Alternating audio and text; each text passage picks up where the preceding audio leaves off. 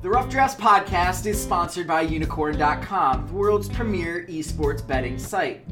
Bet on your favorite games like CSGO, Dota 2, and League of Legends, and earn Unicoins through successful bets, or use Unikrn's exclusive Connect program, where you can earn Unicoins just by playing some of your favorite games.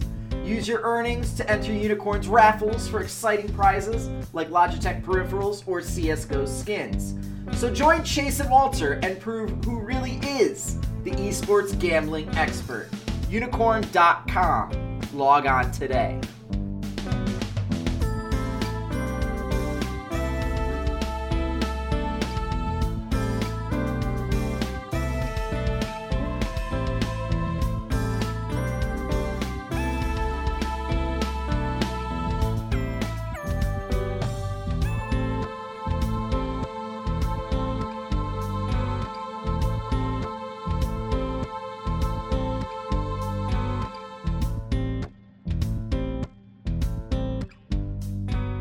Hello, Internet, and welcome back. This is day 5 of our continuing coverage of our 2017 Summer Split EULCS team-by-team previews. I feel like every time I do that introduction, I put the words in a different order, and it makes it sound fresh and new. Or I just sort of sound a little bit insane. But yes, it is day 5. So far, we have covered H2K, G2, the Unicorns of Love, and Misfits. And we've also covered 4 teams in North America. And today, I got a little pep in my step for this one. Not because I'm excited about this team, but just, it's like this dose of energy that you get whenever you think of the word vitality, which I think is what Vitality are hoping they're going to get from some of their changes in the offseason. And I can think of no better person to talk about one of those changes than my good friend and podcast co-host, Chase Redshirt King Wassenaar. Chase, actually both of them you have some history with, so this will be a little interesting to discuss this. Yeah, I mean, it's definitely going to be interesting. I think that they needed to make one change to their lineup very clearly, and I think they got the best person available at that role. So that's great. They clearly needed a new coach. It became apparent that Sean's wasn't working out for them, and that doesn't mean that Sean's the worst person ever. I wish him luck in whatever career that he has, but they needed to change here, and they went out and got Yamato Cannon, who was the best coach available. So, they did 2 moves, and I like both moves. So it becomes less about whether they handled the offseason in the best way possible. I think that they did. It's more about where does that get you in the current EULCS landscape? Is that enough? And I think it's going to be interesting to explore that today. I think there are a lot of different ways you can view this team and what they've done and what that means for the split. I mean, to be fair, I can tell you what it got them last year. It got them 7th place. Yes. Technically 8th place. 8th place, kept them out of relegation. But other than that, we're not a competitive team at all. They were pretty terrible for pretty much all of the split. Not only did they get rid of Sean's, they also got rid of Irene, who was their actual head coach.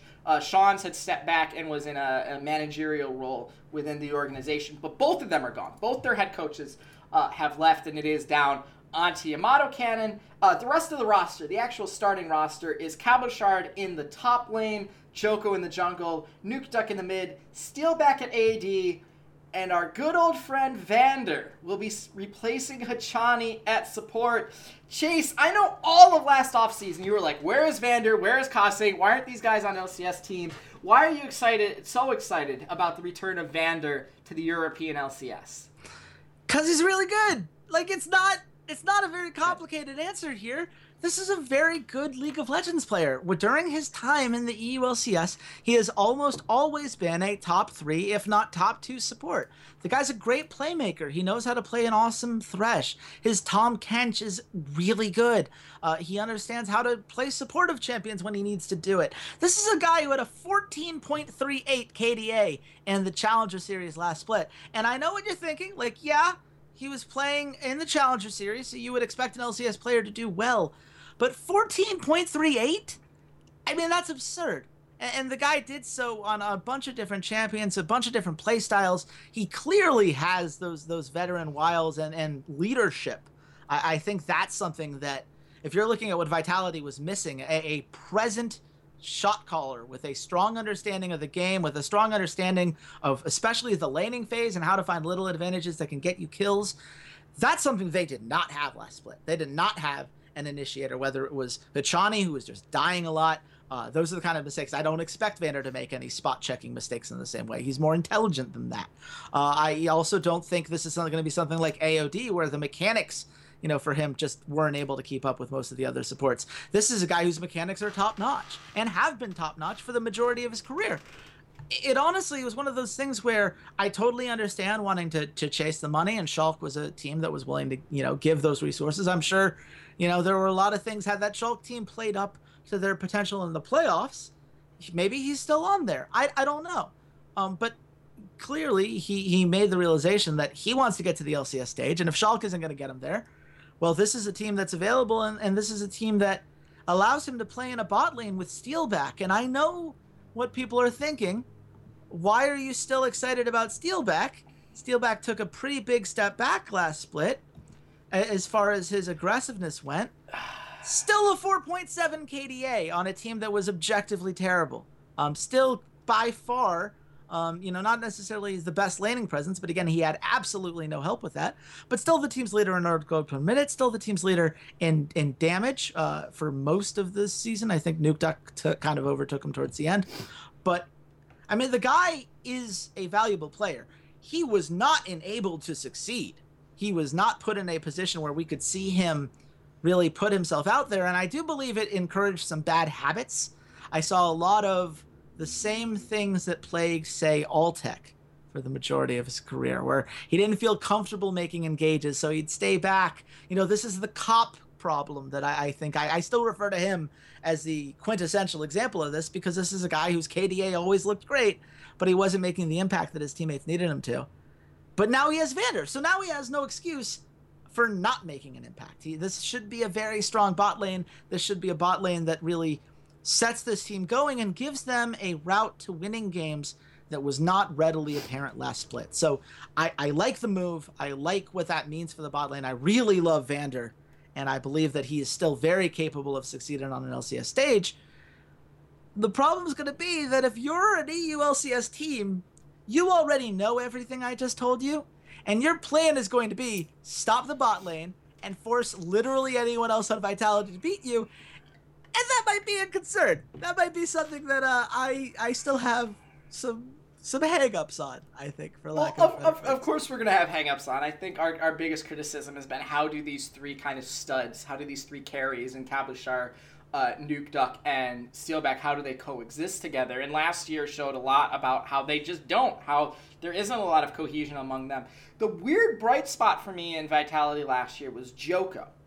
So what do you think about Djoko going into the summer split? Did we see enough that we are convinced that he deserves to be a starting LCS jungler? Do we need to see more from him? I really want to see, what are your thoughts on Djoko, since we've seen some other junglers kind of move around the atmosphere so far?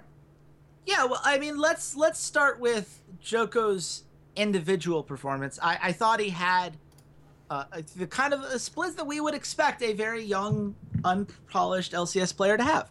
This guy is not a rookie technically, because he played 4 games for Unicorns of Love, but in many ways he was still a rookie. He had very little time on the LCS stage before this, and he had clear positioning issues. I think his pathing at times really struggled. I think it was very possible to catch him out and counter jungle him and put him in some very uncomfortable situations.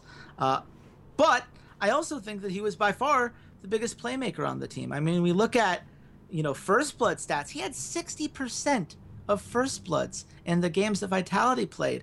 60%! That was the highest in the league, and it wasn't that close. That's clearly a guy who understands the early game well enough to understand which lane can really do something with that advantage, which lane has an easy trade which he can come in and really follow up on and secure that. So the early game stuff is certainly present. You can see the kind of the start of building something. You can see it in the fact that he had a 69.0% kill participation. That was significantly higher than anyone else on his team. The next closest was Nukeduck at 63.4. So he was involved in the vast majority of their plays. They clearly felt comfortable using him as that kind of initiating force, using him as a key contributor in a lot of these efforts. I think the deaths are a problem, and I think a lot of that comes to those positioning errors I spoke of earlier. But he's there. He's putting in an effort. He's someone that they are willing to really use, and I think that he's going to improve this split. I think there are a lot of things that he's learned and things you can point to, and certainly having a strong bot lane helps. My bigger problem is going to be, so what do we try to do with him? Because you can't just leave a jungler aimless. And from a macro perspective, a jungler has to have clear places and clear strategies that he's supposed to execute. And if you look at the gold breakdown on Vitality last split, we asked, who is going to be the primary carry? They didn't have one last split. Steelback had a 24.5% of the team's gold. Nukeduck, 23.2%. Cabochard, 22.9%. Those are not very different. Those are not, that's not, oh yeah, we funneled resources into this one guy and made sure that he was someone that we felt comfortable playing around week in and week out. They clearly said, well, all of these guys want resources, so let's get all of them resources. So then you don't have that one individual win condition. You have to win by team fighting at that point because you don't have any clear strength. You don't necessarily have any clear weakness either, depending on how the game matches up, but you don't have a clear strength on the board. And that didn't go well for them. Their team fighting was not as strong as the rest of the rosters in the league. And certainly I think Steelback's passiveness in those fights, mattered in that to a certain extent, but I expect more than this. You need to do more than this in terms of building a coherent team strategy that works, that has an identity that you can build around, that you can feel comfortable in, that you can really say, like, this is a team that is going somewhere, and it's going somewhere in a positive direction, and is building an idea that we know what a team vitality composition looks like. That's what's something that Yost has brought up on the podcast. So here is the $1 million question. Is Yamada Cannon the right coach for that? Is he the right coach for these 5 players? I think there's a chance this works out very well for them. And I think that the reason I feel that way is that for a lot of reasons, this is a team that, despite having veterans throughout their roster, still feels like they're missing the same mechanical basics and the same macro basics that Yamato Cannon teaches well. Like, this is something that we talked about when we talk about Splice and the gap they made between the spring and summer split. That was an understanding of the meta. That was an understanding of these macro rotations and what players they needed to play around that enabled these compositions that were so much stronger than anything we'd seen from Splice previously. And right now, Vitality looks like a mess from a macro perspective, from a shot calling perspective. So Yamato Cannon fixes that. Yamato Cannon should be able to come in and say, look, this is what it means to play out a composition. This is, if we're playing a composition with a carry like Caitlyn, we play around that. Here's where the gank should come in. Here's how you get the resources onto that Caitlyn, and who has to take a step back to enable that. But don't worry, we're aware that you still have, some carry potential, and in a different composition, this is how we enable you. And understanding those differences and really getting to the heart of, well, what does the best version of Vitality look like? I mean, these are basic fundamental questions, and I think it's safe to, and I think it's fair to criticize Vitality for the fact that we're now in split number 4 of their existence as a League of Legends team, and we don't have any answers to those questions. I think that is a fair criticism. I think this is a team that has finished 6th, 7th, and 8th now in 3 back-to-back splits. They clearly have not built an identity, and there are too many veteran members of this team to not understand some of these basics, but they don't. And so you need someone who does, and Yamato Cannon does. So the key is going to be whether they listen. And that's something where we have some question marks. I'm not sure that this is a team that is open to learning some of these new ideas. From what I've heard behind the scenes about Cabochard and Nukeduck, I'm not sure they're going to be willing to take a step back, even if the team to take the next step forward needs them to. And that's really the key factors. You need to get them to buy in. It doesn't matter if Yamato Cannon has the ability to teach them all these fundamentals that I believe are going to be so essential to their success. if you're not executing properly, if you're not believing in those ideals and putting yourself all in on that, it's not going to work. So do they buy in? Do they believe in Yamato Cannon, and do they believe in Vander are really the two biggest questions. And that's really hard to pin down just looking at it on paper. I think that has been their biggest problem, is that I do agree that the ego that Cabochard and that Nuke Duck and even Steelback have expressed in what we've heard behind the scenes from random people and sources and people who in the know points to it's not going to happen. That Yamato Cannon is a guy that has been successful when it hasn't been egos, when it's been a lot of very young, fresh players, and he is able to be like, I'm your coach, like, I'm going to figure out how to get us all to work together, and hasn't had to deal with all these conflicting, I want, 27% of the gold share. No, I want 27% of the gold share. No, I want 27% of the gold share. And then, like you said, eventually everyone is at 22% and they're all equal and no one's really the carry. I don't think Yamato Cannon has ever shown us that he has been in that situation or that he would necessarily succeed in that situation. So this is a very interesting experiment, I think, from Vitality. I think that they're going to struggle. I think this is going to be a lot of struggling to adapt, but the addition of Vander will help them in terms of having some more direct, this is where we're going to start team fighting. This is where we're going to, go for objective plays. I think the shot calling is going to come back in line because Vander is a pretty good player. At the end of the day, Vander is a really good player. And at the end of the day, Chase, what is your prediction for this team? Where do they end up? How does the season go? Etc., etc. I think a lot of it's going to depend on the group draw, and that's going to be the reason why we don't do our final predictions until the very end. But I think this is a team that could sneak into the playoffs. I think that it's in play. I think that there are enough teams right now that I have question marks around as to where their next step goes. I think that if you're looking at, is Team Vitality going to take a step forward? Is Roccat going to take a step forward? Is Splice going to take a step forward? Mysterious Monkeys, Ninjas in Pajamas. You've got a lot of teams right now with question marks around them. And one of them has to work out. And I believe that from a pure talent perspective, if these guys buy into the system, I think that it can work. I think that the key is going to be who they get matched up with, because if they end up in the same group as, say, a Roccat, who clearly does buy into the system and does have a few things really going in their favor, I'm not sure they're going to do well enough in the first half of the season to be able to claw their way back in the second half of the season. This is a team that will get better as the split goes on, and the question is whether they figure it out with enough time on the clock. Right now, I have them sitting on the outside, but I certainly can see it depending on that draw. So leave that as 7th to 8th again, with an asterisk that says I might come back to this if things line up for them, because there's that potential in play. I think 7 to 8 is probably a good spot. I think that's probably where they're going to end up. It does leave room for improvement. It also leaves room for it to absolutely implode spectacularly. So we will see, and we hope that you saw an excellent episode of the Rough Drafts podcast, or heard it if you are on SoundCloud. As always, this is our 5th team that we've covered over in Europe. We also did our 5th team in North America today. That was a doozy of an episode. I really suggest you go listen or watch to that one. And you guys can find us on social media. I am at C80s_LOL. Chase, where can the good folks at home find you? You can find me at Redshirt King. Looking forward to talking to you guys.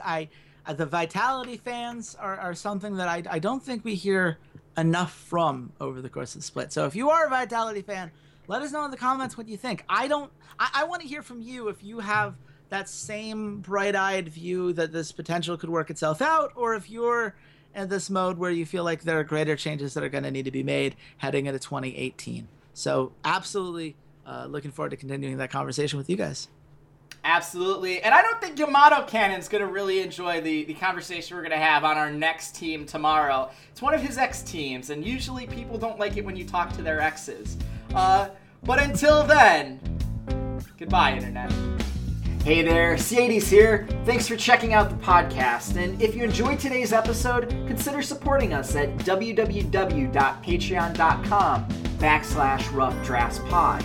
For just $1 a month, you can can join your fellow listeners in our patron-only Discord channel and help keep the content coming, or join our VIP club where $1 a show or $8 a month gets you first priority on all patron content like our patron-only Q&As. And check us out on all of our social media, Twitter @RoughDraftsPod, Facebook.com/RoughDraftsPod, SoundCloud.com/esportsroughdrafts, as well as on iTunes and YouTube by just searching for the Rough Drafts Podcast. Thanks for listening, and goodbye, Internet.